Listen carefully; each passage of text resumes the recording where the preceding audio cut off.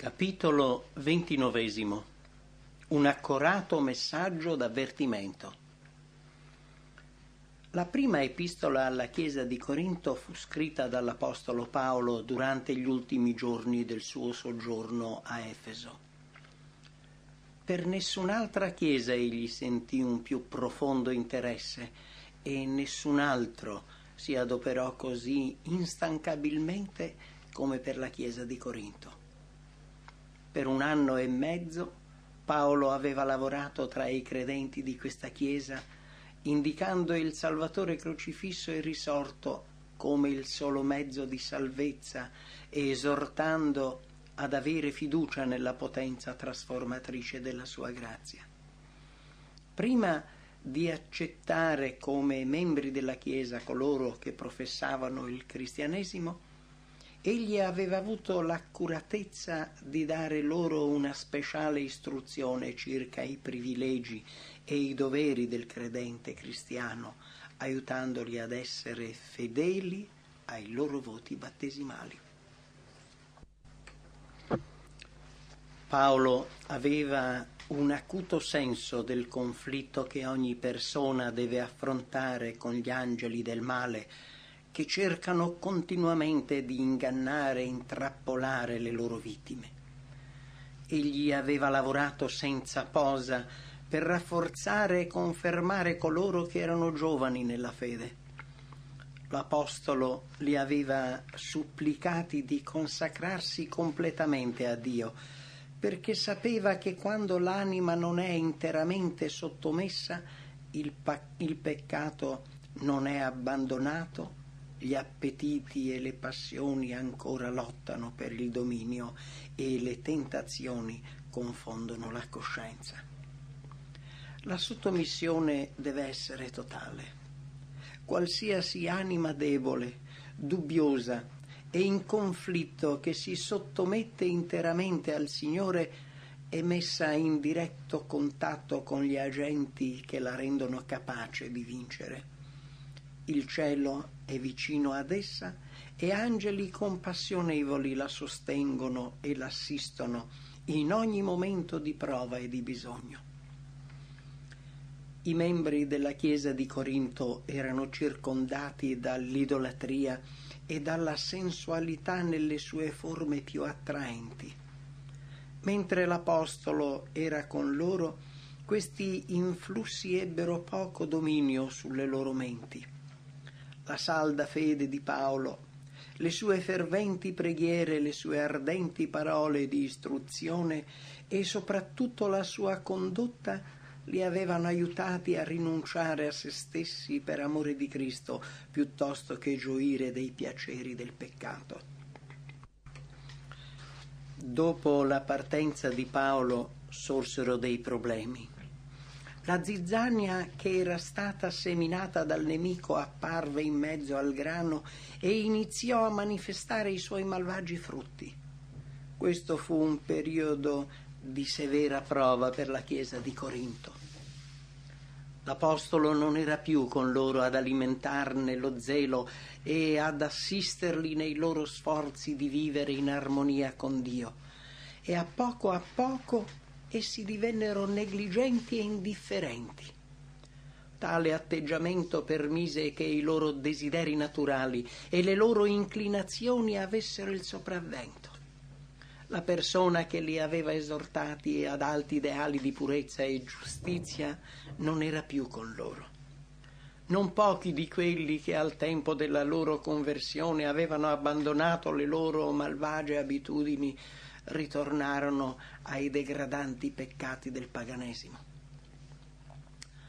Paolo aveva scritto brevemente alla Chiesa raccomandando un'aperta dissociazione dai membri che persistevano in una condotta dissoluta. Molti dei credenti divagarono sulle sue parole, pervertirono il loro significato e si giustificarono per aver trascurato le sue istruzioni. La Chiesa aveva inviato a Paolo una lettera richiedendo consiglio per risolvere alcune questioni, ma tralasciando di riferire i gravi peccati che esistevano nella comunità. L'Apostolo comunque fu potentemente convinto dallo Spirito Santo che il vero stato della Chiesa era stato celato e che questa lettera era un tentativo di spingerlo a dichiarazioni che i destinatari avrebbero poi utilizzato per giustificare il loro comportamento. Durante questo periodo giunsero a Efeso membri della casa di Cloe, una famiglia cristiana di alta reputazione in Corinto. Paolo chiese loro circa l'andamento delle cose ed essi riferirono che la Chiesa era divisa. I dissensi che avevano prevalso al tempo della visita di Apollo erano aumentati sempre più. Falsi insegnanti stavano guidando i membri a disprezzare le istruzioni di Paolo. Le dottrine e i precetti del Vangelo erano stati pervertiti. Orgoglio, idolatria e sensualità stavano costantemente aumentando tra coloro che una volta erano stati zelanti testimoni dei principi cristiani. Quando questo quadro fu presentato, Paolo vide che i suoi peggiori timori si erano avverati, ma non per questo pensò che la sua opera fosse stato un fallimento. Fra le lacrime e con molta angoscia chiese consiglio a Dio. Volentieri egli avrebbe immediatamente visitato Corinto se questo fosse stato il più saggio modo di agire, ma sapeva che nella loro presente condizione i credenti non avrebbero beneficiato dei suoi tentativi. Perciò mandò Tito per preparare la via a una sua visita personale. Poi, abbandonando tutti i suoi personali sentimenti sulla condotta di quelli che rivelavano una così strana perversione, l'Apostolo ispirato da Dio scrisse alla Chiesa di Corinto una delle epistole più ricche, più istruttive e più efficaci. Egli procedette a rispondere con eccezionale chiarezza alle varie questioni che la Chiesa aveva sollevato e a indicare i principi generali che, se accettati, li avrebbero guidati a un più alto livello spirituale. Essi erano in pericolo e Paolo non poté sopportare il pensiero di fallire in questo momento critico. Egli intendeva raggiungere i loro cuori avvertendoli dei pericoli e rimproverandoli per i loro peccati. Di nuovo indicò loro Cristo e cercò di ravvivare il fervore della loro prima devozione. L'Apostolo rivelò il suo grande amore per i credenti di Corinto nei teneri saluti che mandò loro. Egli parlò dell'esperienza della loro conversione dall'idolatria all'adorazione e al servizio del vero Dio.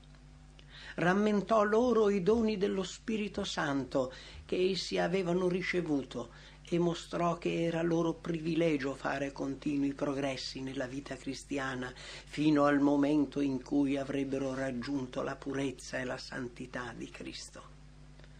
Siete stati arricchiti in ogni cosa, in ogni dono di parole e in ogni conoscenza, essendo stata la testimonianza di Cristo confermata tra voi, in guisa che non difettate d'alcun dono, mentre aspettate la manifestazione del Signor nostro Gesù Cristo, il quale anche vi confermerà sino alla fine, onde siate irreprensibili nel giorno del nostro Signore Gesù Cristo.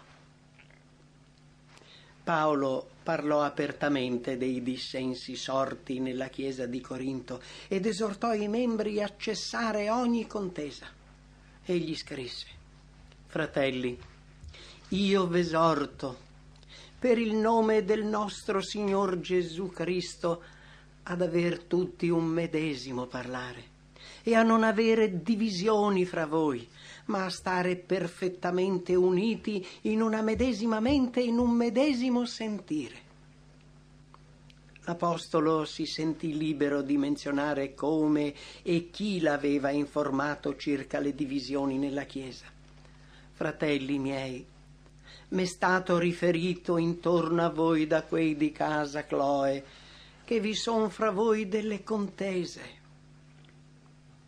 Paolo fu un apostolo ispirato. Le verità che insegnò ad altri le aveva ricevute mediante rivelazione. Tuttavia, non tutte le volte Dio gli rivelò direttamente la condizione del suo popolo. In questo caso furono delle persone interessate alla prosperità della Chiesa in Corinto, persone che avevano visto i mali dilaganti in essa, che presentarono la situazione all'Apostolo. Grazie alle rivelazioni divine che aveva precedentemente ricevuto, Paolo fu pronto a giudicare il carattere di questi sviluppi.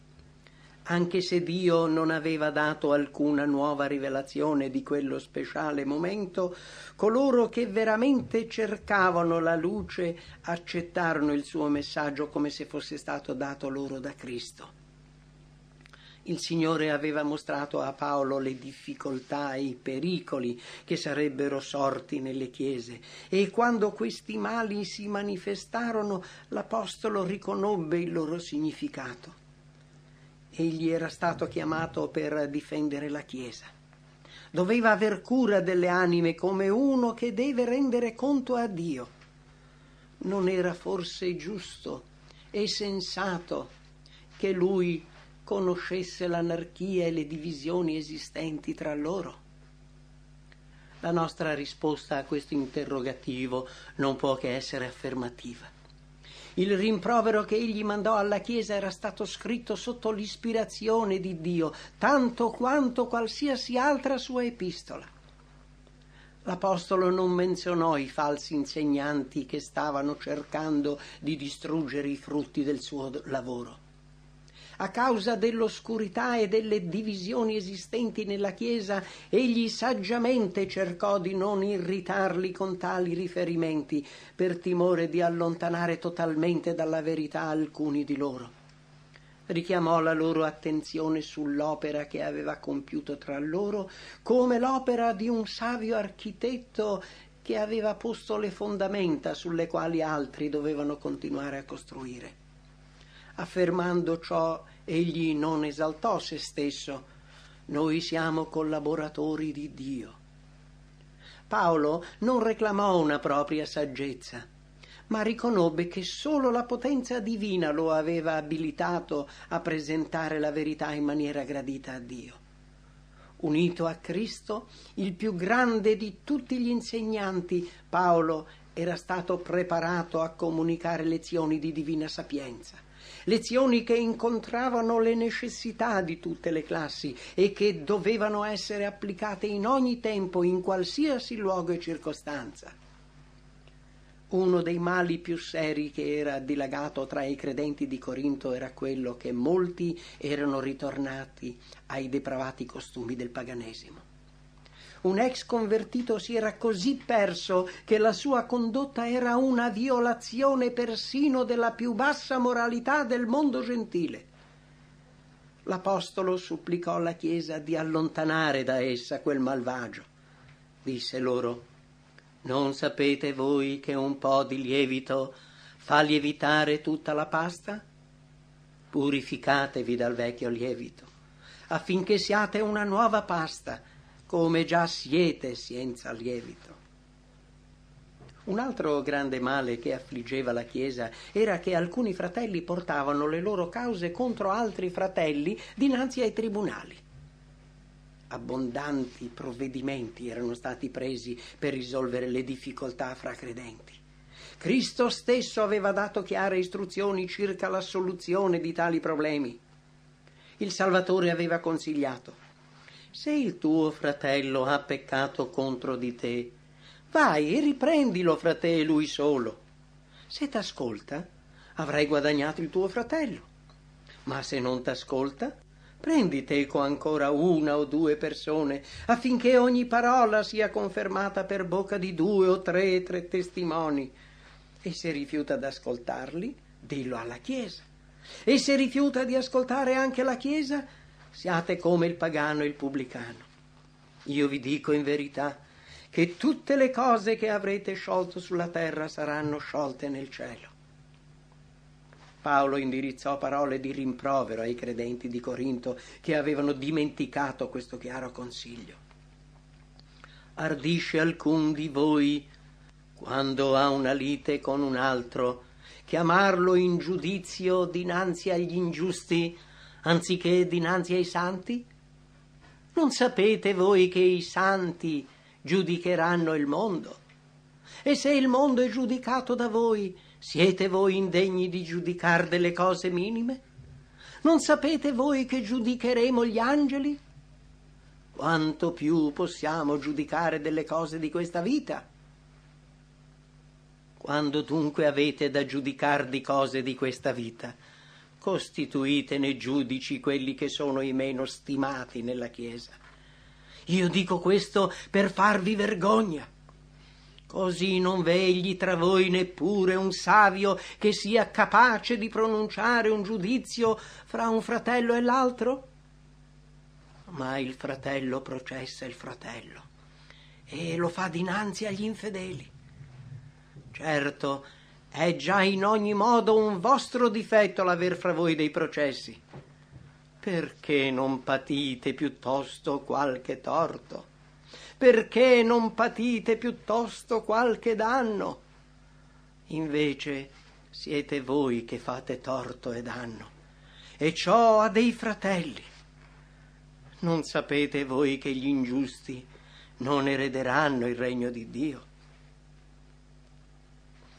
Satana sta costantemente cercando di introdurre tra il popolo di Dio diffidenza, divisione e malizia. Noi saremo spesso tentati di pensare che i nostri diritti ci sono negati, anche quando questo pensiero non corrisponde alla realtà. Coloro che amano se stessi più di Cristo e della sua causa daranno priorità ai propri interessi ed escogiteranno qualsiasi espediente per proteggerli.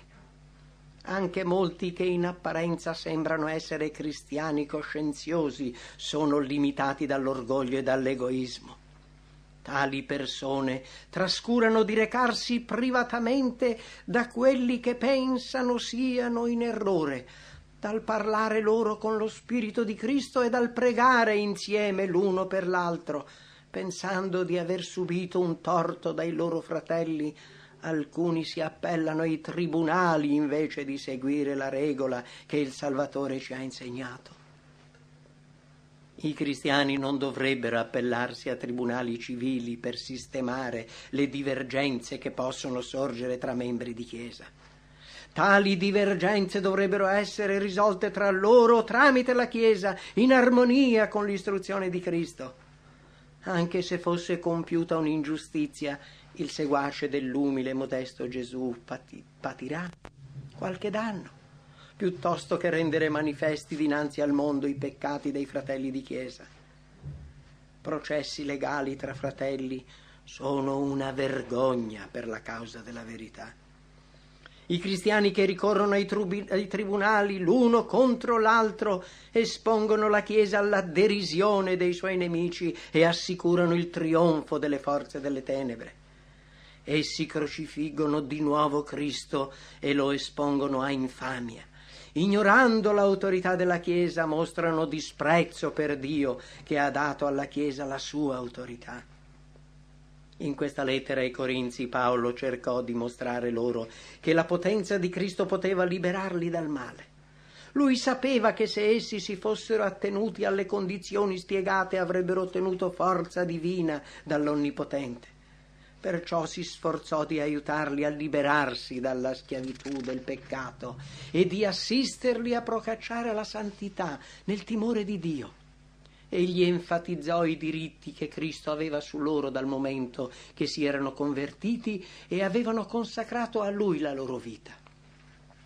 Voi siete di Cristo, non appartenete a voi stessi, foste comprati a prezzo. Glorificate dunque Dio nel vostro corpo. L'Apostolo presentò chiaramente il risultato dell'abbandono di una vita pura e santa per seguire le corrotte pratiche del paganesimo. Non vi illudete. Né i fornicatori, né gli idolatri, né gli adulteri, né gli effeminati, né i sodomiti, né i ladri, né gli avari, né gli ubriachi, né gli oltraggiatori, né i rapaci erederanno il regno di Dio. Paolo li supplicò di controllare le più basse passioni e gli appetiti pervertiti. Non sapete voi che il vostro corpo è il tempio dello Spirito Santo che è in voi, il quale avete da Dio? La vita di Paolo rivelava la potenza di una rara saggezza. Egli aveva una elevata capacità intellettuale e di conseguenza un'acuta percezione, un animo particolarmente sensibile.